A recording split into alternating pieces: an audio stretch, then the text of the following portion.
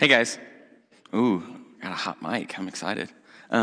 So if you don't know, my name is Keegan Livers, and I'm the student minister here at Lincoln Hills. And so I'm really excited. I've been really looking forward to this since the start of the Mark series. When Frank told me that I had Mark 7, I was like, sweet, I'm diving in. And so we're just going to jump right in this morning. And so I'm going to read for us. And so if you have your Bibles with you and you want to open those to Mark chapter 7, they'll also be on the screen. But if you're like me and you like to be all up in that thing, then Mark chapter 7, I'm going to read us verses 1 through 30. It's a really cool chunk of scripture. So I'm going to read this, and it's going to be on the screen. It says, "The Pharisees and some of the scribes who had come from Jerusalem gathered around him. They observed that some of his disciples were eating bread with unclean, that is, unwashed hands. For the Pharisees and all the Jews do not eat unless they give their hands a ceremonial washing, keeping the tradition of the elders. When they come from the marketplace, they don't eat unless they've washed, and there are many other customs they have received and keep, like the washing of cups, pitchers, kettles, and dining couches. So the Pharisees and the scribes asked Jesus, 'Why don't your disciples live according to the tradition of the elders instead of eating bread with ceremonially unclean hands?' And Jesus answered them, 'Isaiah prophesied correctly about you hypocrites, as he wrote, "This people honors me with their lips, but their heart is far from me. They worship me in vain, teaching as doctrines human commands." And then Jesus says, "Abandoning the command of God, you hold on to human tradition." He also said to them, "You have a fine way of invalidating God's command in order to set up your own tradition. For Moses said, 'Honor your father and your mother,' and whoever speaks evil of father or mother must be put to death. But you say, 'If anyone tells his father or mother, whatever benefit or gift you might have received from me is Corban, it's an offering devoted to God.' So by doing that, you no longer let him do anything for his father or mother. You nullify the word of God by your tradition that you have handed down, and you do many other similar things." Then summoning the crowd again, Jesus told them, "Listen to me, all of you, and understand, nothing that goes into a person from outside can defile him, but the things that come out of a person are what defile him." When he went into the house away from the crowd, his disciples asked him about the parable. And Jesus said to them, "Are you also as lacking in understanding? Don't you realize that nothing going into a person from outside can defile him? For it doesn't go into his heart, it goes into his stomach and is eliminated." Thus he declared all foods clean. And he said, "What comes out of a person is what defiles him. For from within, out of people's hearts, come evil thoughts, sexual immoralities, thefts, murders, adulteries, greed, evil actions, deceit, self-indulgence, envy, slander, pride, and foolishness. All of these evil things come from within and defile a person." And so he got up and departed from there to the region of Tyre. He entered a house and did not want anyone to know it, but he couldn't escape notice. Instead, immediately after hearing about him, a woman whose little daughter had an unclean spirit came and fell at his feet. The woman was a Gentile, Syrophoenician by birth, and she was asking him to cast the demon out of her daughter. Jesus said to her, "Let the children be fed first, because it isn't right to take the children's bread and throw it to the dogs." But she replied to him, "Lord, even the dogs under the table eat the children's crumbs." Then he told her, "Because of this reply, you may go. The demon has left your daughter." When she went back to her home, she found her child lying on the bed, and the demon was gone. So that's Mark chapter 7, verses 1 through 30. And this is so cool, you guys. There's 5 boxes that I'm going to talk about today. That this chunk of scripture is the way that it's structured is like when I read this, it's just it's so cool. So there's these 5 boxes. Okay, so there's a confrontation of Jesus. So Jesus is confronted and he gives a response. And then over here, Jesus is confronted and he gives a response. And then there's this centerpiece where Jesus teaches about evil and about the human heart. And so we have confrontation, response, and then the centerpiece where Jesus teaches. And then we have a confrontation and a response. And so that's what we're going to look at. And we're going to jump right into box number 1. So that first confrontation, when we look at verse 1 of chapter 7, it's very interesting to see. So the Pharisees and some of the scribes who had come from Jerusalem gathered around him. So we're just going to look at this first confrontation. How was Jesus approached? And so the Pharisees, if you don't know, the Pharisees were a very strict, legalistic, religious party of Jewish people. And the scribes, these are Bible teachers. These are professional. They know the scriptures, they know the Torah, and they teach it. Scribes, think professional Bible teachers. And so these people, they come to Jesus from Jerusalem. And so there's so much packed in just this one sentence. Like when you hear Jerusalem, you think like that unlocks everything, right? That's like Hollywood, New York, and Washington, D.C. rolled into one city. Jerusalem is the place. And so the Bible teachers and the super religious people, they come all the way from Jerusalem out to Galilee to Jesus. And the picture is they gather around him. And so they gather around him almost like coyotes, it feels like. And they question him. And they say, they observe that some of his disciples were eating bread with unclean, remember unclean, that is unwashed hands. And so they come all the way from Jerusalem out to Galilee to see this young, super compelling prophet, Jesus of Nazareth, who's been going around healing people and preaching the good news of the kingdom. And you get this sense immediately, like they come all the way from Jerusalem and this is what they ask him. They say, why don't your disciples wash their hands before they eat the way our grandparents told us to? And so immediately Mark paints this picture of how they approach Jesus. And you get the sense that these people, the scribes and the Pharisees, are more concerned about the outside and the inside, that they're more concerned about earthly matters and human rules and traditions than they are about ultimate spiritual matters. And so Jesus' response is just awesome. And so Jesus' response, so box number one, we have how they approach Jesus, what their identity is as scribes and Pharisees, where they come from, and what their attitude is towards Jesus, and how they address him. They immediately question him.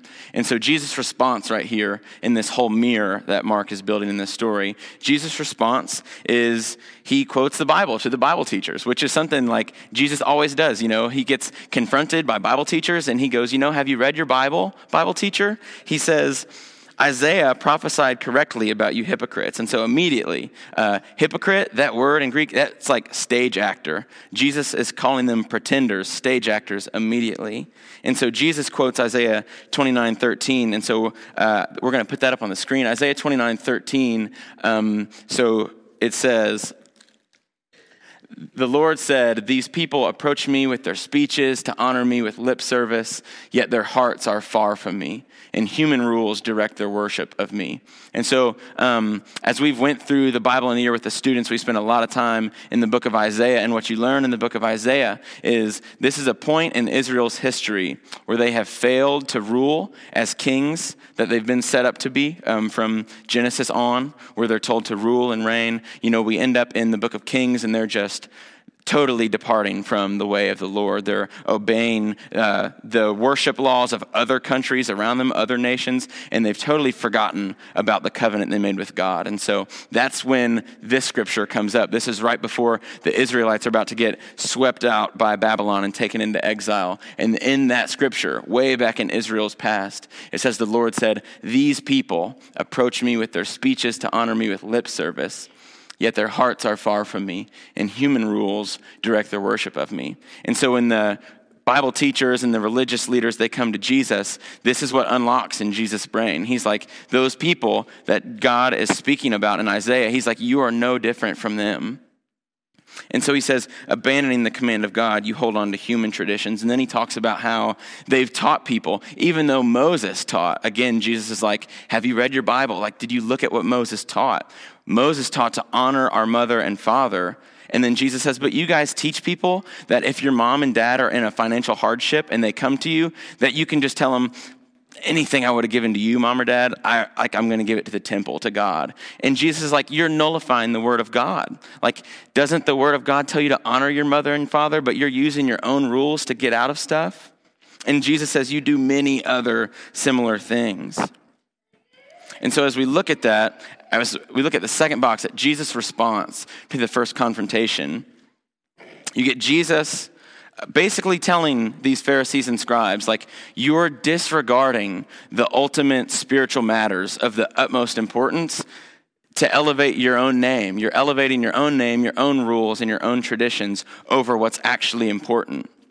And so what Jesus tells the Pharisees and the scribes here gives us a lot about Jesus' character and about the nature of God and about what's going on in our world. And what really, what we can find ourselves taking part in as well. And so we have these high-ranking elite Bible teachers and then just these super religious people that are way more concerned about their own wisdom, their own values than they are about a life of faith in God. When Jesus quotes Isaiah back to them, he's letting them know that their worship is empty. There's nothing there to it. They might show up to temple, they might sing songs, they might say the Psalms with their families every day, but Jesus says it's empty. There's nothing going on there. And so where they're focused on the outside, they're not focused on the inside. They're looking at the disciples' hands and whether or not they dipped them in water before they ate. They're not concerned about what Jesus is teaching. And so the scribes and the Pharisees have fallen into the same trap that we see on page 3 of the Bible, where we see Adam and Eve, rather than trust in the wisdom of God, they decide that they want to grab knowledge for themselves, that they want to seek out knowledge on their own part, that they want to define good and evil for themselves rather than trust in God. And that's the same trap that the Pharisees and the scribes have fallen into. In this encounter right here is important enough that Jesus says, like, everybody stop what you're doing and listen to me. Like, we've all probably been in a situation like this. I know I've been in these situations millions of times, coaching or being in youth group or just being in children's ministry, where something crazy is going on and it's kind of hectic, and then someone says something and you go, everyone please sit down because we have to address what just happened. Like, if you work in a school, like, you definitely know this, like, everyone stop and listen, we have to clear this up. And that's what Jesus does right here. So right here in verse 14, Jesus, he summons the crowd. It says, summoning the crowd again, he told them, listen to me, all of you, and understand. Nothing that goes into a person from outside can defile him, but the things that come out of a person are what defile him. And then he goes into the house. So Jesus is disappointed in these religious leaders and the Bible teachers. That whole encounter is disappointing. So he dips into the house, and then the disciples ask him about the parable. And Jesus says, like, you don't get it either? Like, are you also lacking in understanding? Don't you realize nothing going into a person from outside can defile him? And then he says what comes out of a person is what defiles him. And then Jesus hits this idea of evil 3 times. He says, for from within, out of people's hearts, come evil thoughts. He says evil actions, all of these evil things come from within and defile a person. This is this centerpiece teaching that Jesus gives right here, that the whole movement right here in chapter 7 is based around. Jesus' concern, we see, is so much bigger than washing your hands in a way your grandparents told you to. Like, Jesus' concern is on this force of evil that is trying to take over the world, that's hijacking human hearts and ruining the good creation that God set up in the book of Genesis. Jesus' concern is so much bigger. He's worried about that evil that's hijacking our hearts, that's causing people to do selfish things, to elevate themselves up at the expense of others. And in other words, Jesus is saying, like, washing your hands in a ceremonial way, like, that doesn't cleanse your soul. And Jesus is concerned about our soul. He's concerned about the life that God gave us in the book of Genesis. And so we can't replace a life of faith in God with our own rules, is what Jesus is getting at here. And so, I mean, we can look around at that today, and it's as evident as ever that, you know, as people teach you this online, people teach your kids this all the time. They say, whatever your truth is, like, live your truth, whatever that is. You've all heard this. Like, whatever's true to you, like, just whatever's in your heart, whatever you desire, like, live by that. Where does that get us, right? Everybody lives by their own rules. This causes catastrophe. This is the alternate kingdom that gets set up in the Bible from page 3 on. When humans decide they're going to define good and evil for themselves, each person gets to decide what's right, what's wrong, how should they live in the world, how should their relationship with God be, how should their relationship with other people be. Things turn bad quick. People are oppressed, there's violence, there's injustice, there's death because of that. And so the whole story of the Bible is just, what is God doing about that nasty alternate kingdom that humans set up? And so that's what Jesus is concerned about. When he gets confronted by the Bible teachers, and then he gives his response, he gives this big centerpiece teaching about evil and how it's hijacked the human heart. And so Jesus says these things. He's obviously disappointed in this confrontation, and he tries to get out of there, right? Verse 24 says, he got up and departed from there to the region of Tyre. He entered a house and did not want anyone to know it. So Jesus, exhausted from this encounter he's had with Bible teachers, where the people who are leading Israel, like the very people who God set apart from the rest of the world in Israel, that were supposed to be a light to the nations, to show the rest of the world what God's character is all about, Jesus is like, they don't get it. Like, they don't even get it.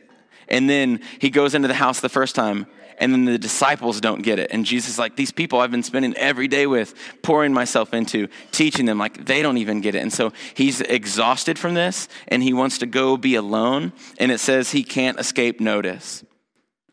Instead, immediately after hearing about him, a woman whose little daughter had an unclean spirit came and fell at his feet. And so this is where the fourth box goes. This is where Jesus is encountered again. He's confronted again.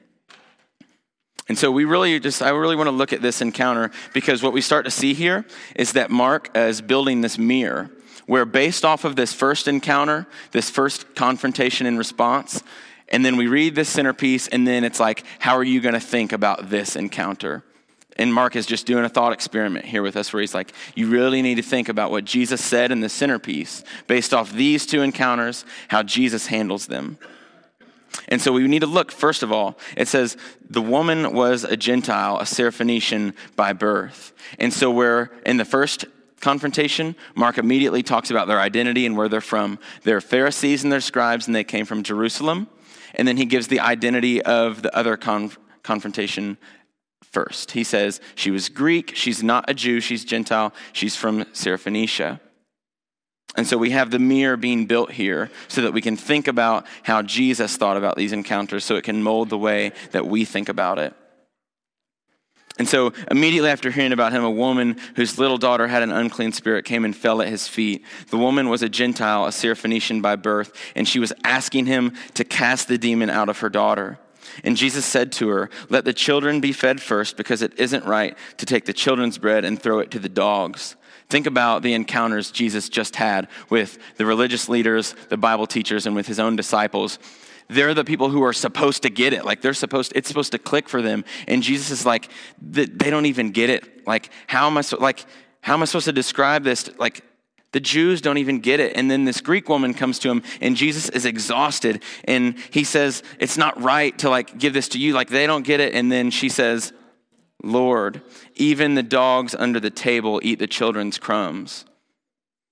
Like, the door gets shut in her face, and she knocks on the door. And how does Jesus respond to this? Jesus says, because of this reply, you may go. The demon has left your daughter. When Matthew writes this same story in his gospel, Matthew chapter 15, Jesus says, your faith is great. Let it be done for you as you want. And from that moment, her daughter was healed. Jesus honors her faith. Where the Pharisees and the scribes came to Jesus with no faith, and Jesus calls them stage actors, Jesus honors her faith because she's wise, she's humble, but she's courageous in the way she approaches Jesus. And Jesus loves it, clearly loves it. And that had to be a bit of a recharge for Jesus after this confrontation that he had over here. And so as we look at the last box as Jesus' confrontation and how he responds, there's this mirror that you guys can see. Can everybody see this mirror that Mark is building and how cool that is? But then Mark goes, I'm going to put a mirror inside the mirror. And this is where your mind just really gets blown. So we look at the comparison that Mark is building between these people who confront Jesus. So in the first case over here, we have the super religious people in the Bible, teachers. And then the inverse of that, the mirror, is this Gentile woman. How do they approach Jesus, right? They surround Jesus like coyotes or hyenas. They encircle him, and she falls at his feet. They immediately question him, and she calls him Lord. And so you're getting this mirror that's building right here. Where they're concerned about unclean hands, she comes to Jesus about what? An unclean spirit. They're concerned about the outside, the earthly matters. She's concerned about what Jesus was concerned about here in the middle, the human heart and the evil that's hijacked it. She comes about an unclean spirit. And so whereas Jesus told them, you all elevate yourselves above your own mothers and fathers, this mother lowered herself to the most extreme extent and acknowledged that she was outside of the Jewish people. She lowers herself to the extreme extent and calls herself a dog, but she says, even the dogs eat the crumbs under the table. And where Jesus calls them stage actors, he tells her, your faith is great. And so this mirror inside of a mirror that Mark's painting is meant for us to come away from it and give a response of, okay, who am I going to be? How am I going to approach Jesus? Do I approach Jesus with my own questions of why are you doing things this way? Or do I approach Jesus with, I'm concerned about the evil that's taking over the world and Jesus is the only one that can do it? Because they seem to think that they're the ones that are going to save themselves with their own rules. Whereas the Gentile woman, she recognizes God as the only person that can do the saving because she falls at his feet and says, Lord, the same way that everyone in the Old Testament falls at the feet when they cry out to God. And so we get this picture that Mark gives us where we see what Jesus is concerned about in comparison to two situations. Jesus is here to conquer, to confront and defeat the evil that is hijacking the human heart and ransacking God's good world. That's what Jesus is concerned about.